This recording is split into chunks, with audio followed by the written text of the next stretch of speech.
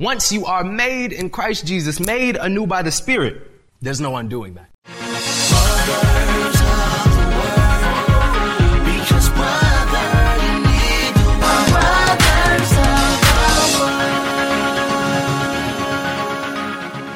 And now for fundamental issues. Good evening, everybody. I hope that everybody's having a great night tonight. I'm going to just open us up with a word of prayer. Abba, Papa, hallowed be thy name. I simply pray that the Holy Spirit be all over everything relating to what I'm about to preach about. That the Holy Spirit fill this place, and not just this place, but the Holy Spirit guide my tongue, my body language, my very thoughts, and how I perceive my notes in front of me. I pray that it won't just be now, but if anybody is to listen later, Father God, that the Holy Spirit will still be presently moving. I pray that truth will prevail and that you will be glorified, that your name will be lifted high, that Christ Jesus will be sought more, that he will be clung to, Father God. I pray that he'll be our foundation and our strength. I pray that we will not tire or get weary, but like an eagle, we will soar. We thank you and we love you, Lord. We pray this prayer through the precious and the mighty name of Jesus Christ, who is our Lord and our Savior, and in the Spirit of truth. Amen. Alrighty. So this month has had a fairly interesting challenge. As a matter of fact, I was struggling to figure out what it was, but I came down to the conclusion that it was discernment. And then I had to figure out what I was discerning. And it was primarily fundamental issues in the church. Now, the reason why I say this is because they're very debatable. And whenever you're in the church for a long period of time, you hear a lot of opinions. And these fundamental issues are the ones that you hear the most opinions for. And I had a dream, and in the dream there was a reference to a past dream, and in the dream it was stated that my ears were hurting. And the reference to the past dream was when an individual was crowded around with a bunch of people that had different opinions, and they kept shouting in his ears. And he just wanted to cover his ears and run away because he couldn't discern what was actually happening. So today, I'm going to preach on fundamental issues, salvational issues primarily, because I can't talk about them all, but I'll talk about the most important ones. So firstly, let's start with who is God. And I say this because if you misplace your faith because you misrepresent God, I'm afraid to tell you this, friend, but your faith will fail you. Now, there are two main perspectives of God in the church. I'm not talking about God is love or God is peace or God is justice, but I'm talking about the Trinity versus modalism. Now, modalism is something I mentioned in the past sermon, but I didn't actually explain what it was. So I'm going to give two depictions here. I'm not going to say which is which. And you can just think in your mind, just so you know where you are right now, which one sounds right?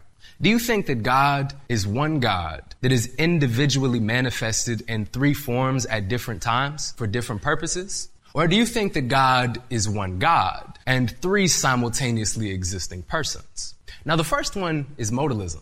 Now, the reason why modalism is so darn popular and you hear it so much in the church is because of how easy and simple it is to explain.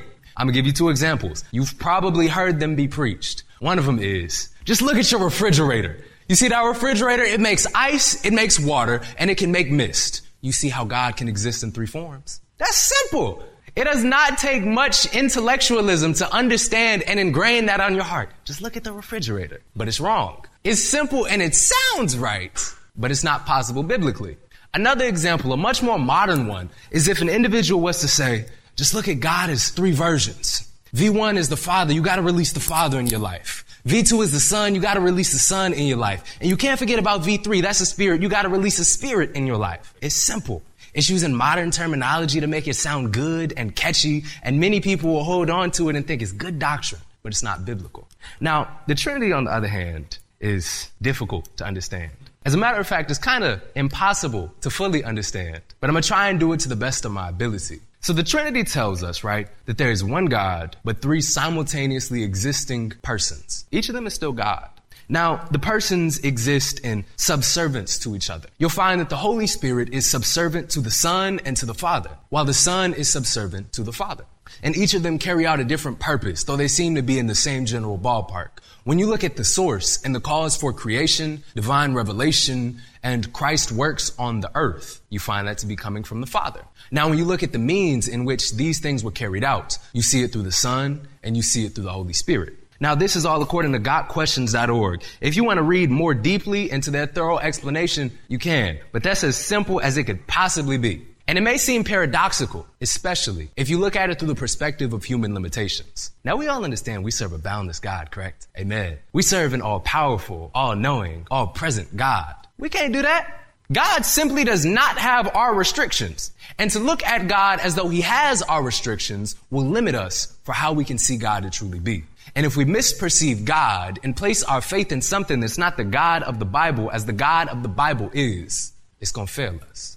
False faith. Now, I do want to give a case for the Trinity to show that it is biblical. Firstly, though, modalism cannot exist biblically because we see things like Matthew 3:16 through 17, where it states after his baptism, as Jesus came up out of the water, the heavens were opened and he saw the Spirit of God descending like a dove and setting on him. And a voice from heaven said, "This is my dearly loved Son who brings me great joy." If God just exists as different manifestations individually, not simultaneously, it's not possible to see multiple of them in the same scene. As a matter of fact, there's no reason for multiple of them to be in the same scene. It's the same God, just different manifestations. Why would Jesus have to pray to a different manifestation of himself? Or in John 1, where the Son said he is to be with God. How is the Son with God? They're both the same manifestation. Isn't the Son just God? The language doesn't work. Biblically, modalism is impossible. It's heresy. Now, on to the Trinity, how it's backed up biblically. I'm going to make a case that Dr. David Wood made. Most of this comes from him. I take no credit. He's a great debater, and he made a simple case for the Trinity throughout the Bible. Now, first, the word starts with it. When you look at Genesis 1 through 2, it states, "In the beginning, God created the heavens and the earth. The earth was formless and empty, and darkness covered the deep waters. And the Spirit of God was hovering over the surface of the waters." See, the distinction between God and the Spirit? Remember that. You go on to verse 26, same book. It says, "Then God said, let us make human beings in our image to be like us. They will reign over the fish in the wild sea, the birds in the sky, the livestock, all the wild animals on the earth, and the small animals that scurry along the ground." Plurality of majesty. It's used, though at this point of the story, for Old Testament point of view, it's kind of a mystery as to why. You continue on. You have Isaiah 9:6. It states, "For a child is born to us, a son is given to us. The government will rest on his shoulders, and he will be called Wonderful Counselor, Mighty God, Everlasting Father, Prince of Peace." Now the question is, how is a child to be a mighty God? Then in Isaiah 48:16, the sovereign Lord is speaking, and he says, "Come closer and listen to this. From the beginning, I have told you plainly what would happen. And now the sovereign Lord and his Spirit have sent me with this message." The question, how can God be sent by God along with the Spirit of God? You see me continuing on. Zechariah 12:10. "Then I will pour out a spirit of grace and prayer on the family of David and on the people of Jerusalem. They will look on me whom they have pierced and mourn for him as for an only son. They will grieve bitterly for him as for a firstborn son who has died." Now, at this point, God is known to be spirit, immaterial. So how can he be pierced unless he has a material body? You see the consistencies over the Old Testament before it's even made to be abundantly clear. Now, that's just the Old Testament until Jesus came along. Then it's a lot more clear. He told his followers that he is the final judge of all people. The thing is, in the Old Testament, it says that Yahweh is the final judge of all people. Jesus said that he is the one who raises the dead at the resurrection. But the thing is, in the Old Testament, it says Yahweh is the one that raises the people for the resurrection, raises the dead at the resurrection. Jesus calls himself the Lord of the Sabbath, claims to be the Lord of David, claims to be the I am of Exodus, claims to be greater than God's temple. He also claims to have an absolutely unique relationship with the Father, that he can answer prayers, that he's present wherever his followers are gathered, that he is with his followers forever, and that he has all the authority on the heaven and earth. Now, the way that Jesus is talking, it sounds a lot like Jesus is God, but not the same as the Father, a distinct being. And in the Old Testament, it was made abundantly clear that the Spirit of God is abundantly distinct from the Father. See, what we're seeing here is that he's making claims that only the Father can make, but he's still drawing attention to the Father. They are all God. You see, we're seeing divine attributes, yet distinct beings. The Father is not the Son, nor is he the Spirit. The Son is not the Father, nor is he the Spirit. The Spirit is not the Father, nor is he the Son. It's made abundantly clear throughout Scripture, not just one part, but throughout it all. Now, I'd like to go on to my second point, the second fundamental. I hope that y'all got the Trinity down. Now, it is a very complex thing, but you can see clearly it's biblical. There's no other choice. Jesus is God, the Father is God, the Holy Spirit is God, yet they're not the same entity. It's one God, three persons. And some will say, I deny the Trinity because it's not in the Bible. The word's not in the Bible. Neither is the Bible. Literally, the word, the Bible, is not in the Bible. Neither is omnipotent or omniscient or omnipresent. But as David says in Psalms, he cannot escape from the Lord even if he went to hell. So the words aren't in the Bible, but are the concepts there? It's easy to refute. Now, my second point is once saved, always following. At first, I was going to say once saved, always saved. But I was looking through the objections to my point so that I could have a comprehensive view. And I couldn't help but notice there was a pretty decent case made that it's not just a declaration of faith. I'm sure that we've all seen it. A televangelist on TV that says, if you pray this prayer with me right now, the Bible says that you'll be saved. It's kind of clear throughout the word. That can't just be it. But firstly, for once saved, always saved. If you're truly saved, let me read you Colossians 2, 6 through 23. Now, it's a long passage, but I wanted you to see the whole thing because it also warns against things once you become a believer. And now, just as you accepted Christ Jesus as your Lord, you must continue to follow him. Let your roots grow down into him and let your lives be built on him. Then your faith will grow strong in the truth you were taught and you will overflow with thankfulness. Don't let anyone capture you. I'm sorry to stop here, but my voice is getting a little bit raspy. If anybody in the back or just anybody in the audience could potentially give me a water bottle, because I don't want to have to stop because my voice starts cutting out later on while I'm reading this. Thank you. Don't let anyone capture you with empty philosophies and high-sounding nonsense that come from human thinking and from the spiritual powers of this world, rather than from Christ. For in Christ lives all the fullness of God in a human body. That's just another example about how Christ is God. Continuing on. So you are also complete through your union with Christ, who is the head over every ruler and authority. When you come to Christ, you are circumcised. But not by a physical procedure. Christ performed a spiritual circumcision. I'm going to pause there for a little bit, because this would be just about all that you would need to see. Thank you very much. This would be just about all that you would need to see to know that once an individual is truly saved, when that procedure is performed, it can't be undone.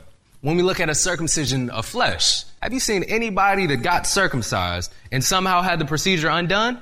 The thing is simple. Once the procedure is completed, once you are made in Christ Jesus, made anew by the Spirit, there's no undoing that. The thing is, what does it look like to be made new in the Spirit? How do you know when you've had this procedure done? What's the confirmation? And I had initially sent a song to AV, and I would have quoted a song lyric, but there was a little bit of miscommunication, so it wasn't actually played. But it's by enduring. It's by holding on in faith and not letting up, even when things get tough. But I'm going to continue reading this passage. The next one will paint that picture especially clearly. The cutting away of your sinful nature. For you were buried with Christ when you were baptized, and with him you were raised to new life because you trusted the mighty power of God who raised Christ from the dead. You were dead because of your sins and because your sinful nature was not yet cut away. Then God made you alive with Christ, for he forgave all of your sins. He canceled the record of the charges against us and took it away by nailing it to the cross. In this way, he disarmed the spiritual rulers and authorities. He shamed them publicly by his victory over them on the cross. So don't let anyone condemn you for what you eat or drink, for not celebrating certain holy days or new moon ceremonies or Sabbaths. For these rules are only shadows of the reality yet to come. And Christ himself is that reality. Don't let anyone condemn you by insisting on pious self-denial or the worship of angels, saying that they have had visions about these things. Their sinful minds have made them proud, and they are not connected to Christ, the head of the body. For he holds the whole body together with its joints and ligaments, and it grows as God nourishes it. I'm not even done with the passage. As I said, it's a long one. But I wanted to really highlight that warning right there, saying they have had visions about these things. Don't let anyone convict you on that basis. How many of you believe in the sufficiency of Scripture? Now, this is a bit of a rhetorical question. I'm not actually asking you to answer it out loud, but the sufficiency of Scripture. Because oftentimes, at least what I've seen in the modern church, is that individuals will seek sensation or experience or miracles or some form of further proof beyond God's word.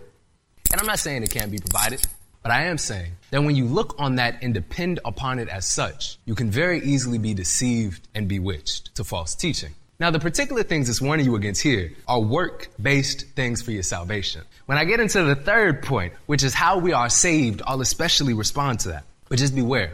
and have the Bible as your foundation beyond any earthly miracles that could potentially be used to bewitch you, to deceive you. Because I was even studying for this earlier, and I was looking at a comment section, and it was against oneness. And an individual had commented, Orthodox is going to be the death of the church. I've been in oneness churches and I've seen people get healed and freed from cigarettes or cured from cancer, but I've never seen it in the Orthodox church. God is clearly moving through this. Apologies for the voice. It just kind of happened subconsciously. But it's interesting. They didn't base their response on the Bible. They didn't base it on God's word or objective truth, but they based it on experience. They based it on individuals that could have claimed to have visions or claimed to have healed.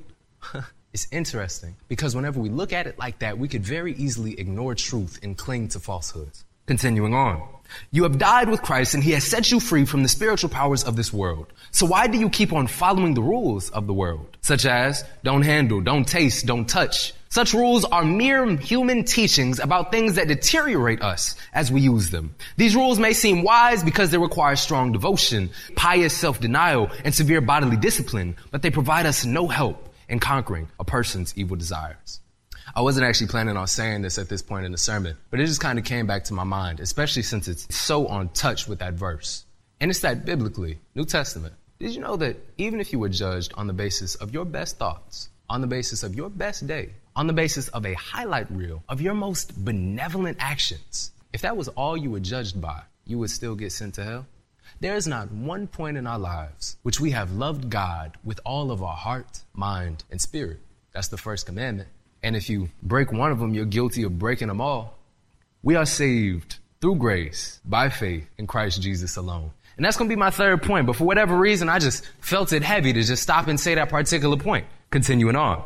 So what about always following? Because I said once saved, always following. Now that verse was great for explaining it, but there's a little bit more that can be seen in Romans 11 through 24. I'm probably not going to read all of this though. Did God people stumble and fall beyond recovery? Of course not. They were disobedient. So God made salvation available to the Gentiles. Firstly, I want to point out the beauty in that. The Jews denied the salvation that was offered in Christ Jesus. So God made it open to everybody. He used bad for the good of the building of the church and the kingdom. Continuing on. But he wanted his own people to become jealous and claim it for themselves. Now, if the Gentiles were enriched because the people of Israel turned down God's offer of salvation, think how much greater a blessing the world will share when they finally accept it.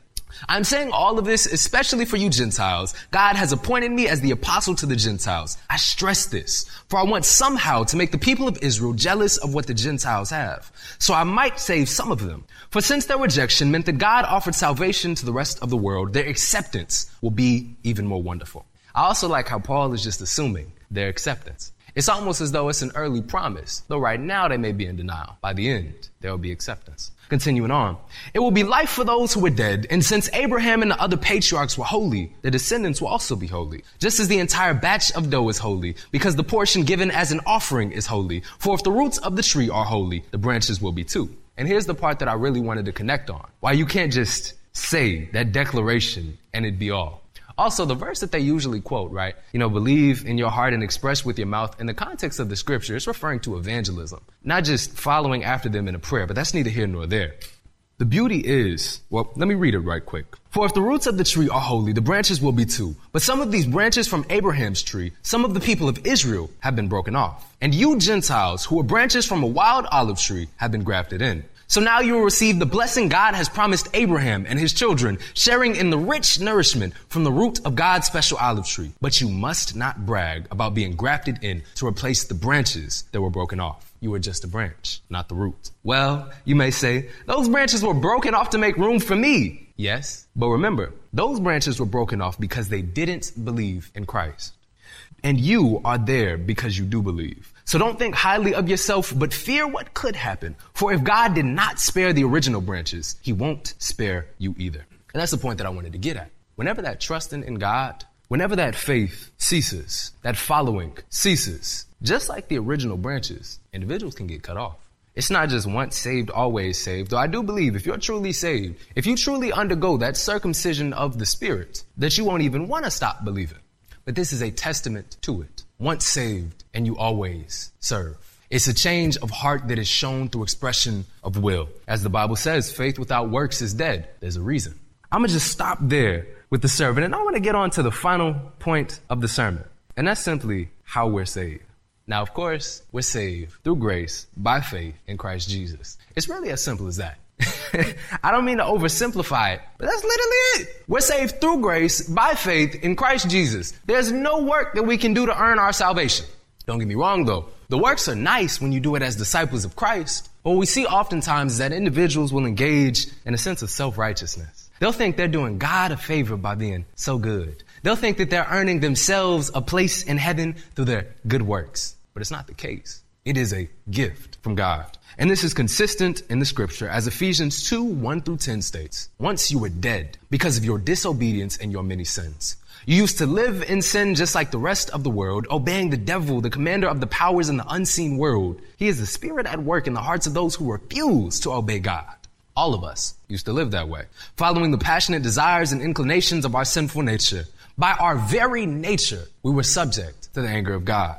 Just like everyone else, but God is so rich in mercy and he loved us so much that even though we were dead because of our sins, he gave us life when he raised Christ Jesus from the dead. It is only by God's grace that you have been saved. It is only by God's grace that you have been saved. I don't even have to keep reading, but I'm going to continue anyway.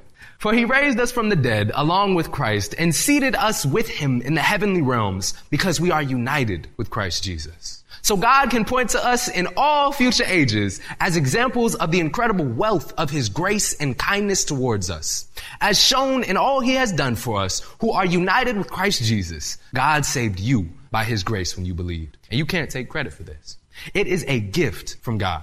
Salvation is not a reward for the good things we have done, so none of us can boast about it, for we are God's masterpiece. He has created us anew in Christ Jesus, so we can do the good things he planned for us long ago. It's beautiful. You know who God is, the God of the Trinity. You know that once we're saved, we ought always serve. It's a reflection of the salvational status. And you know that we're saved through grace, by faith, in Christ alone. It's not our good works. And I just want to say today, if there's any aspect that you disagree on, perhaps there's somebody listening to me right now that's not even a Christian.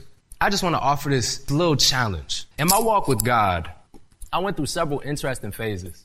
And arguably the most challenging one was the third one, where I was challenged by an individual I held in high esteem to study the work of atheists. And what it did was it led me to also study apologetics. And it gave me an objective grounding in the faith. I'm not going to call anybody out here, but I notice most Christians, most people in whatever worldview they're in it on the basis of an experience. I got my testimony. And their personal life story is just about all that they go by to justify and determine their faith. But the thing about Christianity here, it's the reason why I'm a Christian still to this day after studying so many different things, is that comparative to other religions, Christianity is just about the only one that can embrace its history. It can embrace its archaeology. It can embrace its historicity and consistency throughout the ages. If you're a member of another religion, just look at its historic consistency. Because when you look at the apologetics of most other religions, what you'll find is in the modern day, they'll glorify and raise some individual higher up as though they have spiritual and divine revelation perpetually. And then they'll tell everybody else under them, just believe.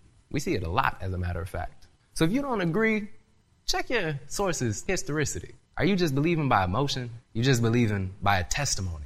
And to further back myself up, I preach sermons about this. I preach sermons about arguments for God. You can go to brothersoftheword.com and listen to it free. Just type in love God. I made an apologetical argument for God. My favorite one was an argument for the Bible, though, and its objectivity. It's got some real valid stuff. We're looking at over 25,000 archaeological digs, and not one of them disproved the Bible. We're looking at prophecies that are so incredibly improbable, I don't even think there's a number for the odds. And the title of that sermon is Fearless Faith, Courageous Christians. So if you want to check me out, you want to see why I believe the Bible objectively, check those out. But my challenge for you, if you don't agree, if you're a part of another religion, is to just do what I did and look at the opposing views to your views. Does your view legitimately hold up against critique? Or do you have to rely on something that, to be quite frank, don't make no sense? This is my sermon for today. I hope that you enjoyed. Thank you. You are listening to brothersoftheword.com. This was the message titled Fundamental Issues by George Bronner. This message is number 4109. That's 4109. To listen to thousands of free messages or to send this message number 4109 to a friend, go to brothersoftheword.com. If this message has been a blessing to you and you would like to help support this ministry, go to iwanttogive.com. That's iwanttogive.com. Listen to brothersoftheword.com often because, brother, you need the word. Brothers of